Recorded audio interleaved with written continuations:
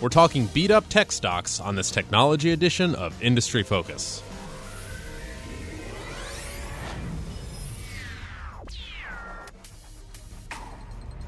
Greetings, fools. I am Sean O'Reilly, joining you here from Fool HQ in Alexandria, Virginia. It is Friday, November 13th. Watch out where you walk, Dylan. And joining me to talk about earnings devastation in the tech sector is the one and only Dylan Lewis. How's it going, man? Pretty good. Pretty good. I think this is kind of like the give me your tired, your poor, your huddled tech stocks. Oh, God. Like the great Colossus episode. They should build a mini Statue of Liberty and just put it in Silicon Valley for these guys. Yeah. And then they'll just acquire them. Anyway, so we're talking about three tech stocks. You did the research on two of them. I did the research on one of them. Yeah. You want to rock, paper, scissors for who goes first? Okay. All right, ready? Rock, paper, scissors, shoot. Oh, I lost. All right. Yeah. All right. So I guess it's my turn. It is, yes. I'm surprised you threw scissors. I don't know what to tell you. Yeah. I'm a rock guy. Really? Yeah. I'll remember that. Yeah. We'll have to do the number game next time. Oh, yeah. Where it's like odds or evens. Yeah. Yeah. Because otherwise, I'm going to start gaming it too much and learn your tendencies. I love the game theory that goes into rock, paper, scissors. Because it's like, oh, will they keep doing it or will they change it up? What's the changing up going to mean? Love it. It's one of the few childhood games that persists as an adult and actually works. Like tic-tac-toe. Game over. No. As an adult. It's cats all the time. Yeah. Anyway.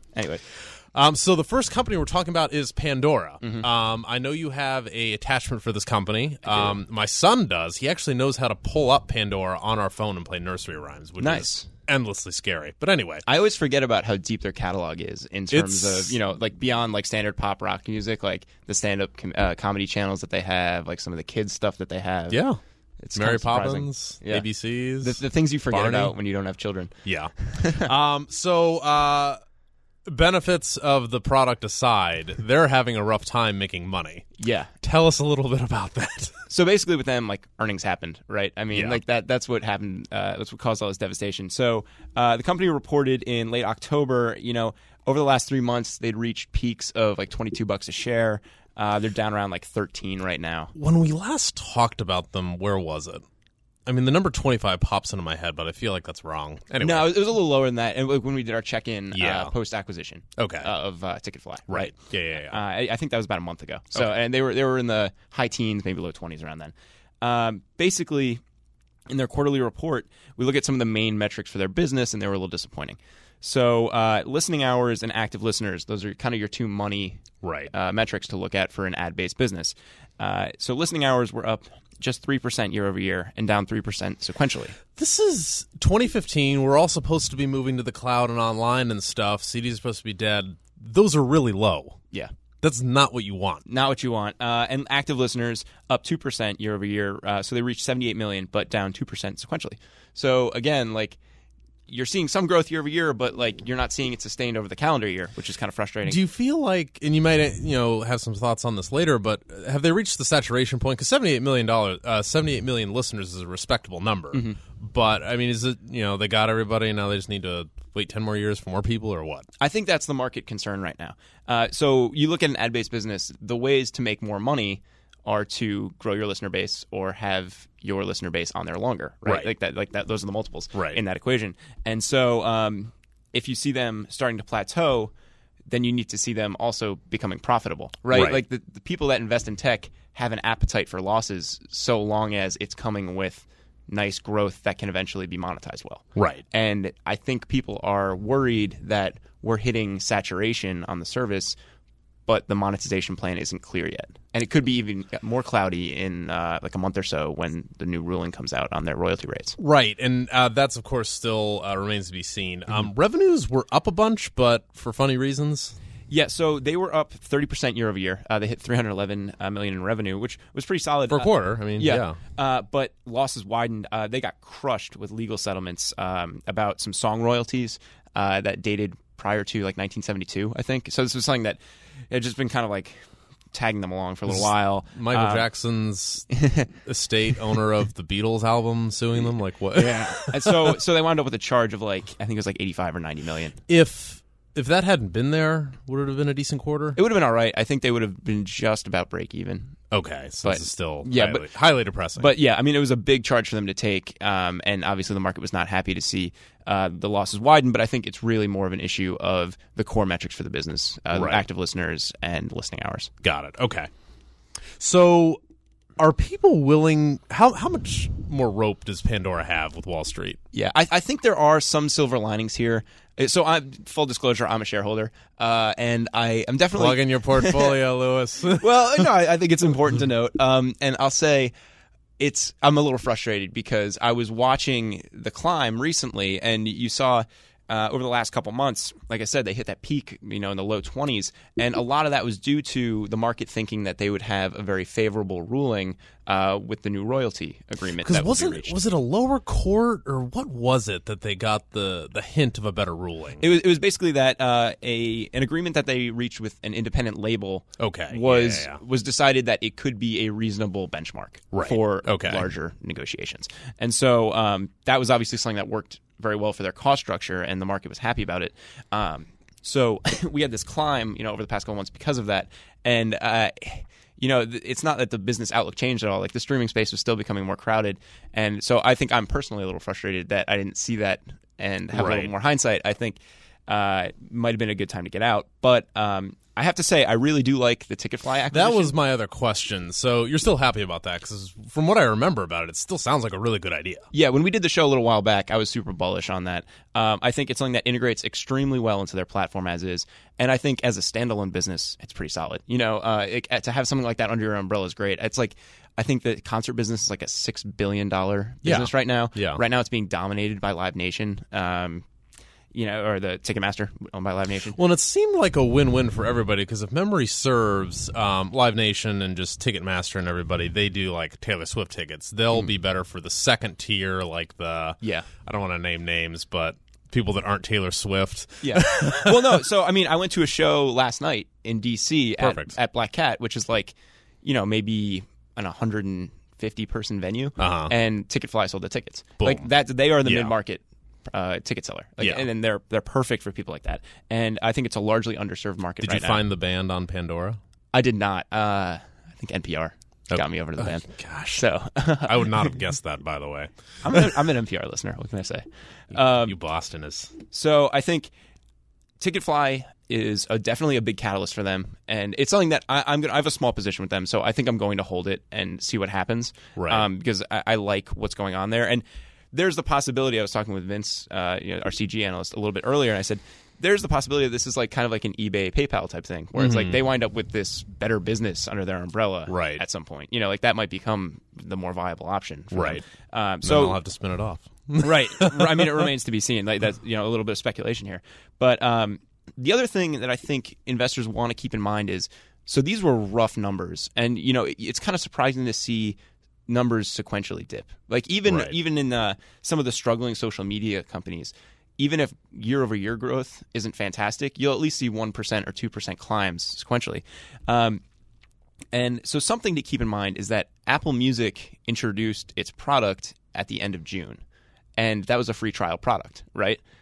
So when does the trial end, Dylan? So after 3 months, you look at the period that Pandora was reporting for, a good portion of that was while Apple was running its free trial. So they held their own when a major competitor ramped up. Yeah. That is if you're trying to defend these poor business metrics right now. And I think in the coming quarters, now that most people will be off of that free trial, we'll be able to see whether this is a momentary dip influenced by that, or if the competitive pressure from Spotify, Apple Music, etc., are just too difficult to overcome. I happen to think there will be a decent number of defectors from Apple Music. I remember seeing a stat that like 61% of people that had Apple Music had turned off the auto enroll option. So they wouldn't be rebuild once the trial ended. So I don't know that Apple Music is going to be as sticky as people think. Right. But again, I think if you're looking for something to be happy about with Pandora still, it's Ticketfly. It's not quite the core business right now. Cool. So since you beat me at rock, paper, scissors, you get to talk about your other company before I get to talk about mine. Who are we talking about next? We are going to talk about FireEye. Oh, gosh. And how did I know you would do this? Another Dylan Lewis holding. Now, full disclosure, you own it. A lot of people in this building like it. Yeah. They have this is the best bullish. I'll just preface this. They've got the only certification for the federal government of the United States for something. I can give you the specifics if you want to. Let's do that. Okay. So the U.S. Department of Homeland Security has certified FireEye's multi-vector virtual execution engine and dynamic threat intelligence cloud platform under the Safety Act. I will give you $20 to say that again 5 times fast. Oh God, I couldn't way. Try. Okay. And so they you nailed that, by the way. Yeah, right. I was shocked because I remember this is rehashing what we talked about a couple podcasts ago, and I stumbled all over that sentence. It was brutal. So they are currently the only company that enjoys that certification. So that's fantastic. That's pretty cool. And basically what it does is it protects customers of FireEye against allegations of like technological negligence when it comes to acts of cyber terrorism. Okay. So it's basically protecting them against any like lawsuit liability, that kind of thing. So Dylan, if Uncle Sam loves them so much, why is their stock down so much? Yeah. Again, tied to earnings. I mean, that's going to be the theme, I think, throughout the show. In their case, I think it came down a little bit more to them being overly ambitious when they provided guidance last quarter, and maybe not realizing that they were going up against some pretty tough comps from the year before. Are they newbies to playing the Wall Street earnings projection game? No, I mean they've been around for a little bit. I think it's, like I said, it's just maybe getting caught up a little bit in not realizing that the previous year's quarter was absolutely stellar, and they landed a very large contract that I think influenced their results pretty heavily. Right. So basically, 1 quarter ago, they talked about their guidance for this quarter. And, they said that for 8 consecutive quarters, they've raised their quarterly billings guidance, which is one of the main metrics they use. Okay. And basically looking to continue that, they issued guidance of $225 million to $230 million, and they wound up delivering billings of $211 million. So there was that dip there. And what was that, 5%? Yeah. I mean, it's, it is what it is. But, Wall Street always anchors to those. Right. And, of course, this is, again, a company that I think has been struggling a little bit. You look at their chart from midsummer or so, and like it's been a pretty precipitous fall. And a lot of the things that were specific to this most recent drop off, the management cited weakness in Europe. There were some shorter contract lengths, lower average deals with some of their large enterprise customers. And so on surface level, I think that looks bad. But again, I think this kind of goes back to what they were looking at from the previous year quarter. A year ago, they signed a 5-year, 8-digit contract with a federal agency. And so like that's huge, particularly when you're looking at billings in the 200 million range. Like that's something that will heavily influence your quarterly results. Right. And will kind of throw things off. That's so surprising to me because, just given the world we live in, and JP Morgan Chase just had a data breach there. I would just think that people would just be throwing money at this sort of thing. Mm-hmm. I mean, is the bull case still intact? I think so. I'm still pretty bullish on it. And again, I own it, and a lot of fools like it. So, take it with a grain of salt. But I think with this, the story is still intact, right? We're talking about this company is like cybersecurity experts. And we're looking at the macro trend of some of these huge data breaches costing major corporations hundreds of millions of dollars in actual money and in lost brand equity, basically, right? And so they're the best in the biz when it comes to this stuff, and I think it's something that's only going to become a larger problem. So I think they're extremely well positioned, and I think that story is still intact.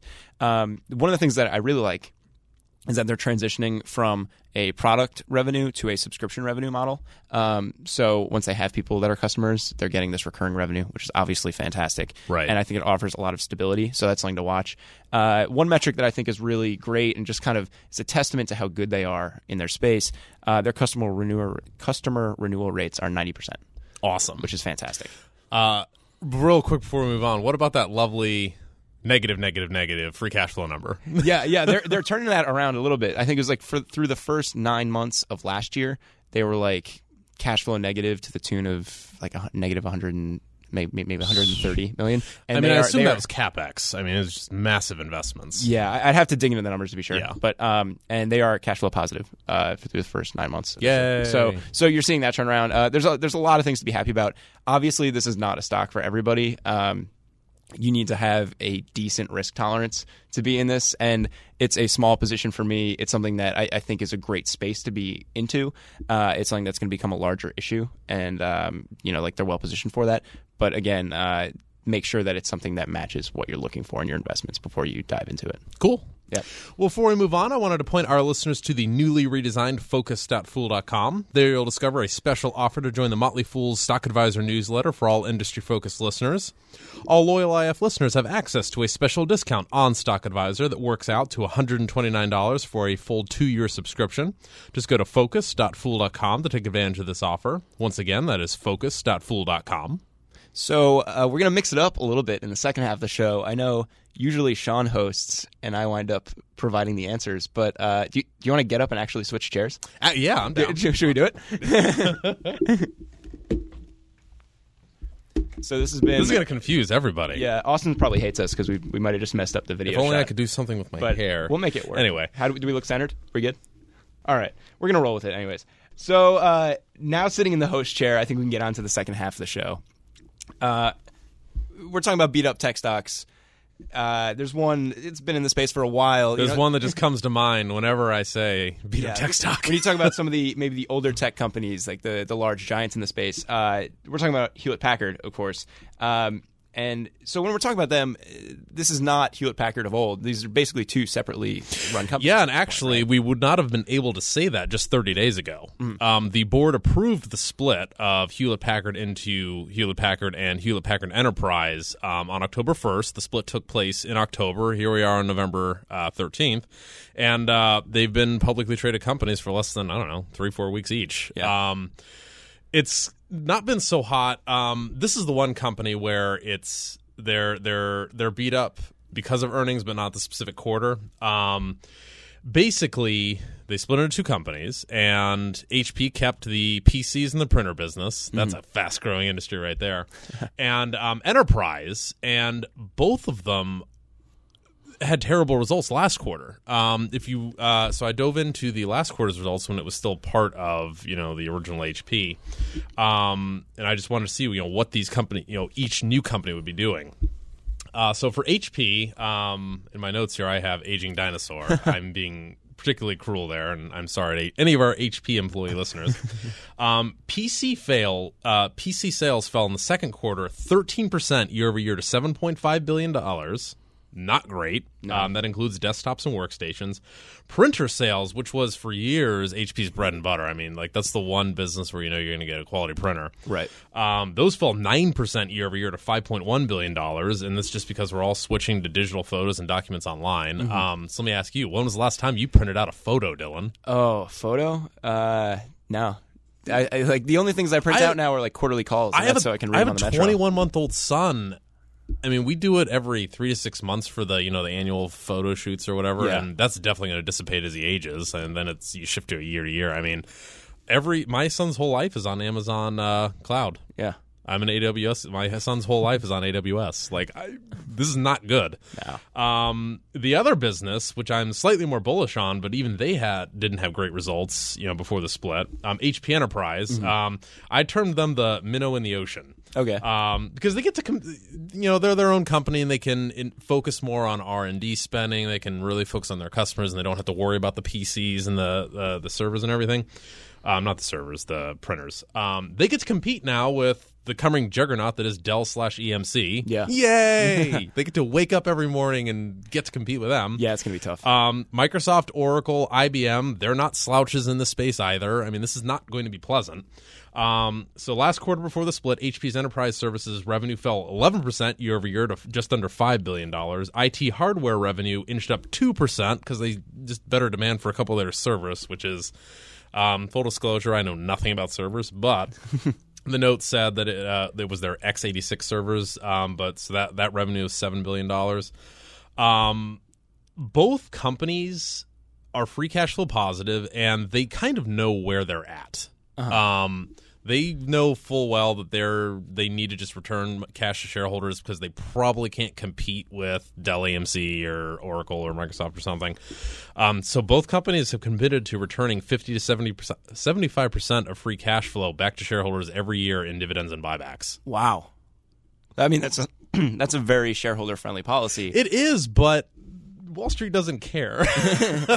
I say that because both companies are so. Whenever you do a spinoff or a split or an acquisition or whatever, you need to tell investors what you think you're going to earn the next year.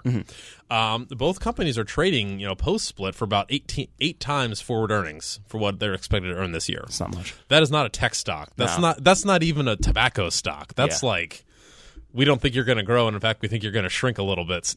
Valuation. That's crazy. So something that you see most of the time with spinoffs or with people kind of being smart about restructuring is they do it to kind of silo struggling businesses, right? It sounds to me like we have 2 silos of struggling businesses. It's the minnow in the ocean versus the aging dinosaur. If you had to pick one, the minnow could theoretically eat some plankton and then eat another small fish and then actually grow. And if I had to pick one of these companies to bet on, I would pick Enterprise because they at least have a shot. You went really deep into that metaphor. Yeah, I did that on the spot too. That was good. So the Enterprise one is the one to watch.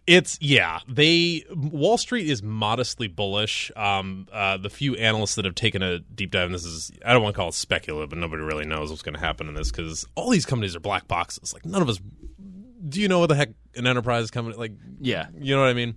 The analysts that have a decent amount of experience, I did see one note from Barclays. They think that earnings at the enterprise segment will grow forward, as far as out as they can project, which is about 3 years. They think they can grow earnings in over the next 3 years, so that's at least modestly bullish. But minnow in the ocean versus aging dinosaur. Yeah, neither of those are great prospects. But well, thank you for your time, Sean. You bet. And that is it for us, folks. If you're a loyal listener and have questions or comments, we would love to hear from you. Just email us at industryfocus@fool.com. Again, that was industryfocus@fool.com. And as always, people on this program may have interest in the stocks that they talk about, and the Motley Fool may have formal recommendations for or against those stocks. So don't buy or sell anything based solely on what you hear in this program. Dylan Lewis, I'm Sean O'Reilly. Thanks for listening, and Fool on.